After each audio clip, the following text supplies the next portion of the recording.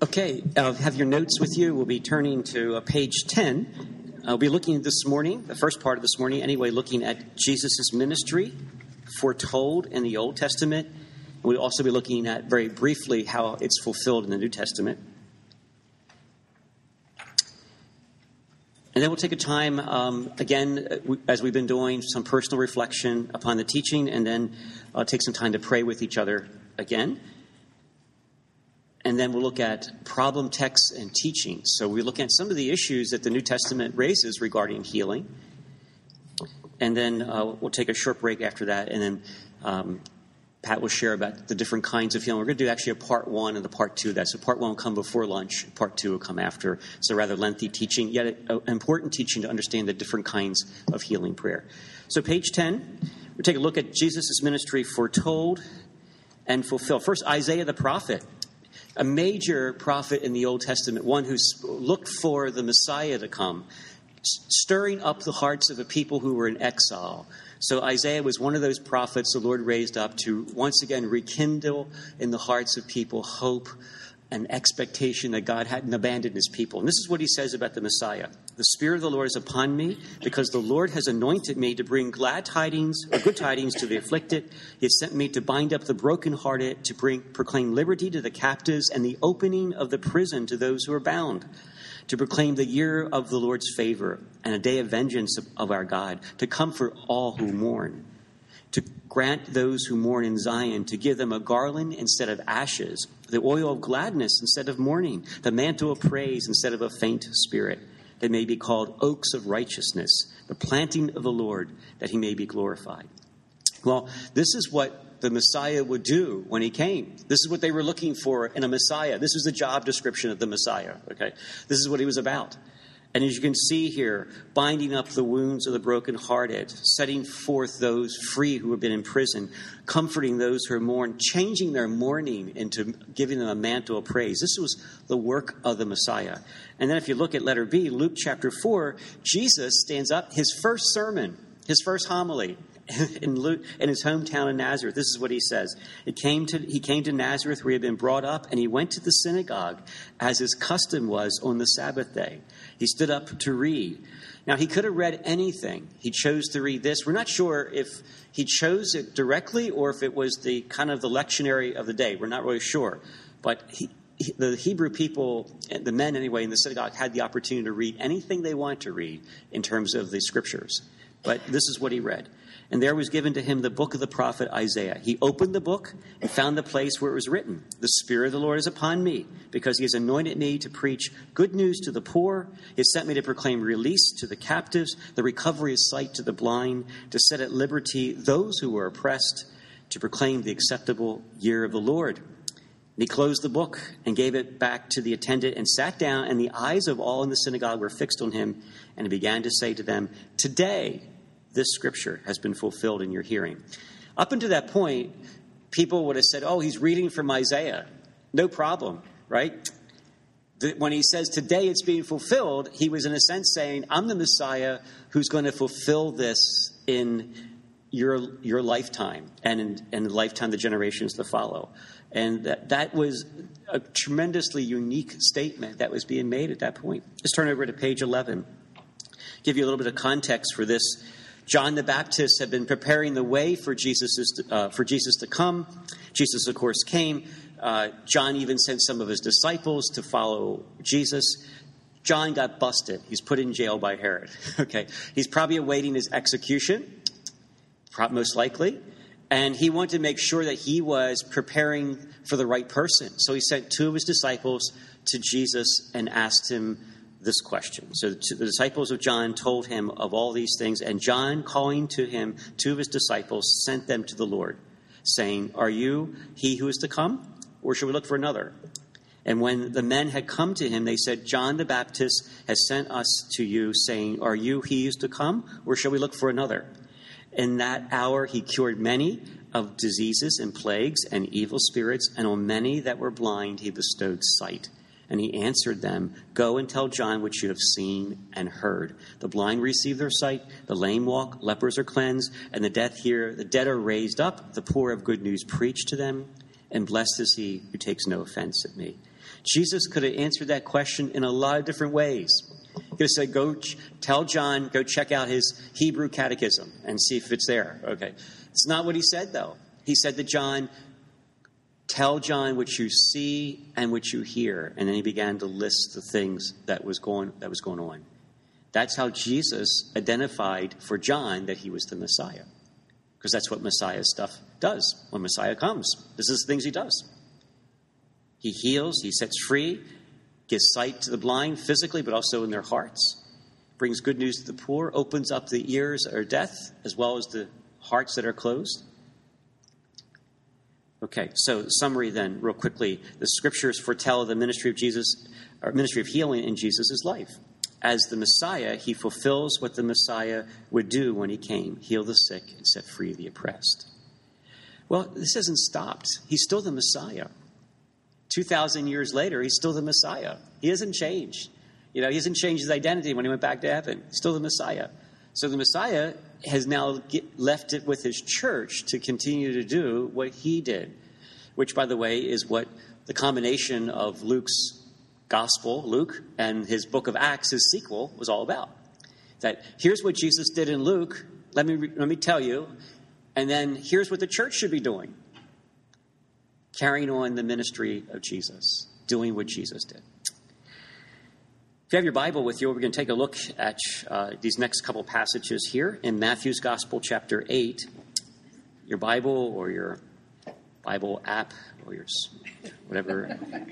No longer can we say anymore, just pull out your Bibles. Now it's like pull out your iPads, your smartphones with your Bible app.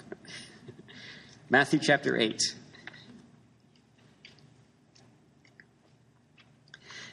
Matthew records for us a series of healings of Jesus in chapters 8 and 9. So we'll just look at a few of them.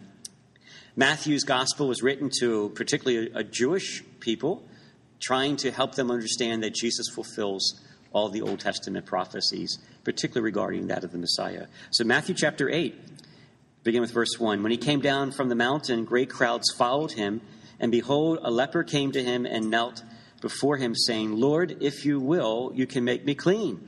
And he stretched out his hand and touched him, saying, I will be clean. And immediately his leprosy was cleansed. And Jesus said to him, see that you say nothing to anyone, but go, show yourself to the priest, offer the gift that Moses commanded for proof to the people. Well, first of all, we see here Jesus' willingness to cleanse and to heal the leper. It wasn't just simply a healing physically, although that was very important. It was a restoration of the man back to the life of the Hebrew people. As a leper, he was isolated from his family, his work, his employment, his community, his worship in the temple, which was everything to this man, to typical Hebrew. And he was isolated because of the leprosy disease. And when Jesus healed him, he was restoring the man physically, of course, but also spiritually, relationally. And also there was a theory going around that said that if you have these kind of diseases, God was afflicting you. Like God was after you. Like, what did I do? But so when Jesus healed him, he was reconciling and healing his image of God, which was one that was judging him, in a sense, for something he did, for some sin he committed. So it's like Jesus was saying, look, I'm God, and I don't have a problem with this. I'm going to heal you. So, it was a false teaching that you were under. And so he healed him to reconcile him. So there's a healing at different levels with this man. And that's important to understand here. When we talk about healing, we're talking about it on different levels in the person. Not just physical, that's important. Spiritual, relationally, our relationship to God. Inner healing, we'll talk more about those things later on, and so on. Okay, let's look at Matthew chapter 8, verse 5. This is the healing of the centurion servant. As he entered this Capernaum, a centurion came forward to him, begging him and saying, Lord, my servant is lying paralyzed at home in terrible distress. And he said to him, I will come and heal him. But the centurion said to him, Lord, I'm not worthy to have you come under my roof, but only say the word, and my servant will be healed. For I am a man under authority, with soldiers under me, and I say to one, go, and he goes. To another, come, and he comes, and to my slave, do this, and he does it. And when Jesus heard him, he marveled and said to those who followed him, truly I say to you, not even in Israel have I found such faith. I tell you, many will come from the east and west and sit at the table with Abraham, Isaac, and Jacob in the kingdom of heaven, while the sons of the kingdom will be thrown into outer darkness. There men will weep and gnash their teeth. And to the centurion, Jesus said, go, let it be done for you as you have believed. And the servant was healed at that very moment. So here we see again Jesus' willingness to come and to heal. Notice he says to the centurion, I will come, I will heal him.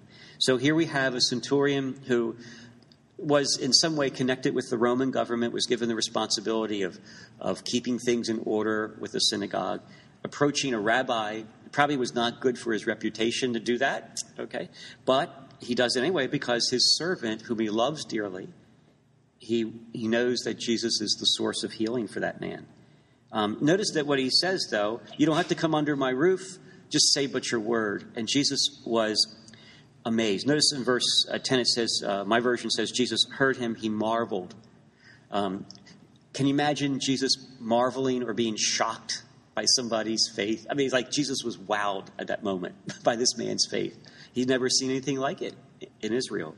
Jesus is moved by faith, and he's moved by a trust in him. Okay, one more passage, Matthew chapter 9. Start with verse 1. And getting into a boat, he crossed over and came to his own city. And behold, they brought to him a paralytic lying on his bed. And when Jesus saw their faith, he said to the paralytic, take heart, my son, your sins are forgiven. And some of the scribes said to themselves, this man is blaspheming. And Jesus, knowing their thoughts, said, why do you think evil in your hearts? For which is easier to say, your sins are forgiven, or to say, rise and walk? But that you may know the Son of Man has authority on earth to forgive sins, he then said to the paralytic, rise, take up your bed, and go home. And he rose and went home. When the crowd saw it, they were afraid, and they glorified God who had given such authority to men. Okay, here Jesus does two things. He forgives the man's his sins, and he heals him physically. And Jesus is saying the Son of Man has authority on earth to forgive sins as well as to heal. If all Jesus did was heal the man, probably the Pharisees, well, they wouldn't have had a problem with that. I mean, they would have say, well, that just adds Jesus' credibility. He's doing that. But with the fact that he add to it forgiveness of sins really took him for a loop, because only God can forgive sins, was Jesus claiming he was God. Well, as the Son of God, as the Word of God made flesh, he was doing exactly that. He was forgiving sin. He was healing the brokenness in the man's body as well as in his spirit. He was restoring the man at different levels. When we pray with people for healing, sometimes physical healing doesn't always occur right away, because there are other areas in a person's life that are blocking that. For example, there's a need to maybe reconcile relationships, or the need to have their sins forgiven with God. And those things can block physical healing. And so sometimes we say, well, we prayed for the person and they didn't get well. Well, maybe there's other areas of their life that we need to talk to them about or ask about, or maybe the Lord will show us about that, because those other areas are significant areas that can block the flow of healing, physical healing in a person's life. Again, we'll talk more about that this afternoon.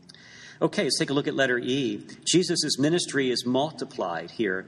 He just doesn't stop with himself. He gives it first to the 12. Let's take a look at Matthew 10, since we're in Matthew.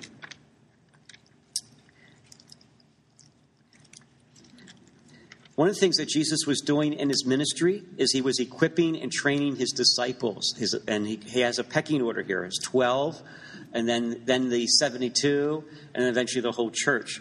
But Jesus doesn't want to keep the ministry to himself. He wants to give it away. And so I think a really important understanding about Jesus is that he doesn't hoard healing for himself. Like, I'm the healer. No, he wants to equip his church to do what he's doing. He wants to train his people to do what he's doing. Okay, so Matthew chapter 10, he called to him his 12 disciples and gave them authority over unclean spirits to cast them out and to heal every disease and infirmity. Okay, so look at verse 5. These 12 Jesus sent out, charging them to go nowhere among the Gentiles, enter into the town of the Samaritans, but rather go to the lost sheep of the house of Israel and preach as you go, saying, the kingdom of heaven is at hand. Heal the sick, raise the dead, cleanse the lepers, cast out demons. You receive without pay, give without pay, and so on. He gives other instructions as well. Sound familiar? That's what Jesus was doing. So where did they learn that? Well, they learned it by watching with him, by getting instruction from him. And then he would send them out. And then when they came back, he would say, how'd it go, guys? He would debrief with them, and he would talk with them, like, how'd it go? Like, what were your struggles? What were your challenges? What were your successes? What happened? How'd you feel about this? How'd you respond to this? And then he would debrief with them. He would mentor them. He would coach them, disciple them. Because this was really important for Jesus to do. Because as the Messiah, he didn't want to see all this stop with him when he left the earth. He wanted to see this continue with his church. Okay, let's look at, I want to go to Luke chapter 9.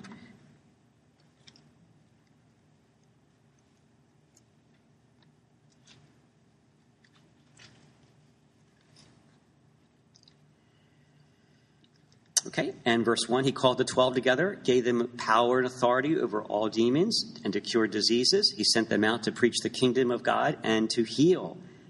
Okay, so again, he took the 12 and sent them out. Now, let's take a look. We want to look at chapter 10 of Luke, chapter 10, verse 1. So we had the 12, which are pretty important guys in Jesus' setup. They're going to be ones that are actually going to continue with the church. And verse 1, chapter 10, after this, the Lord appointed 70 others and sent them on ahead of him 2 by 2 into every town and place where he himself was to come. And he said to them, the harvest is plentiful, but the laborers are few. Pray, therefore, to the Lord of the harvest to send out laborers into the harvest. And then he says, go your way. Behold, I send you out as lambs in the midst of the wolves, carrying no purse, no bag, no sandals, and salute no one on the road. Okay. And then if you look down to verse 8, he says, whatever town you enter a town and they receive you, eat what is set before you, heal the sick, and say to them, the kingdom of God has come near you. So Jesus started with the 12. Now he's with the 70. Okay, and he sends them out to do the exact same thing that the 12 were doing because they're doing what he was doing. Okay, let's go to Mark chapter 16.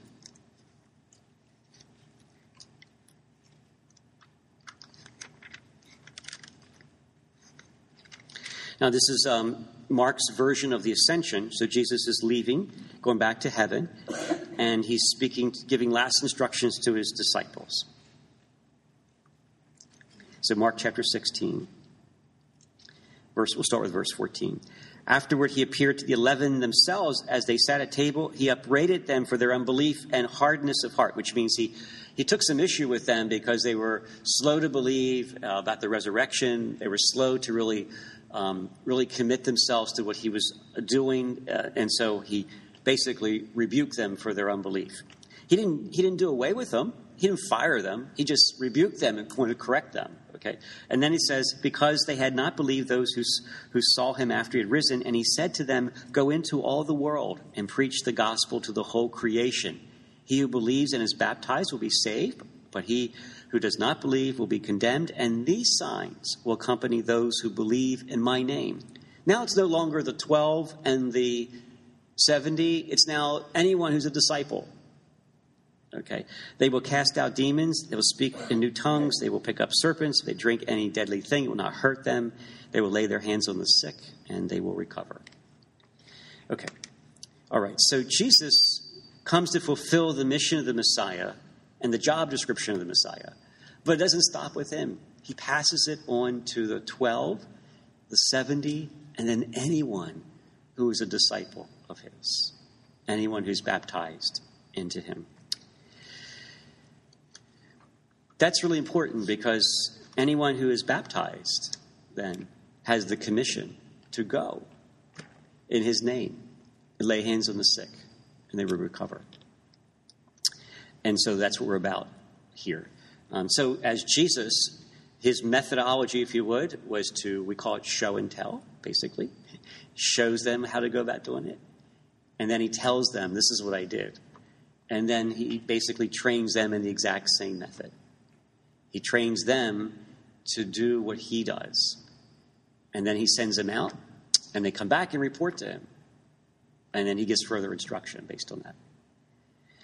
So what we're about here is indeed doing what Jesus did. It's the ministry of the disciple. All of us who are baptized to do what Jesus did. To go to the people he went to and to lay hands upon them in his name and pray for the kingdom and the power of the Lord to come upon them. You know? And so you can be a bishop, a priest, you can be a pope, you can be anyone baptized in the church. And this is exactly what we're called to do. So the Pope has this calling, and the child that was just baptized last week at St. Patrick's has that same calling.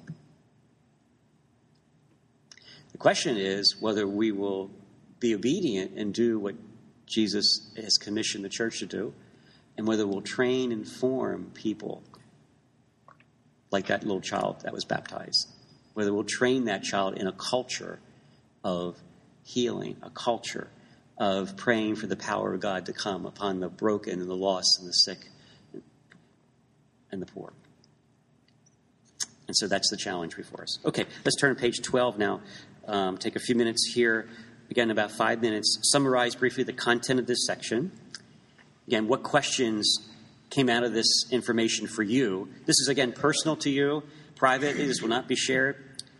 We're going to forego the group discussion and just take time to pray with each other, but I'll direct you in that when we come to it. So just take 5 minutes, work on A and B.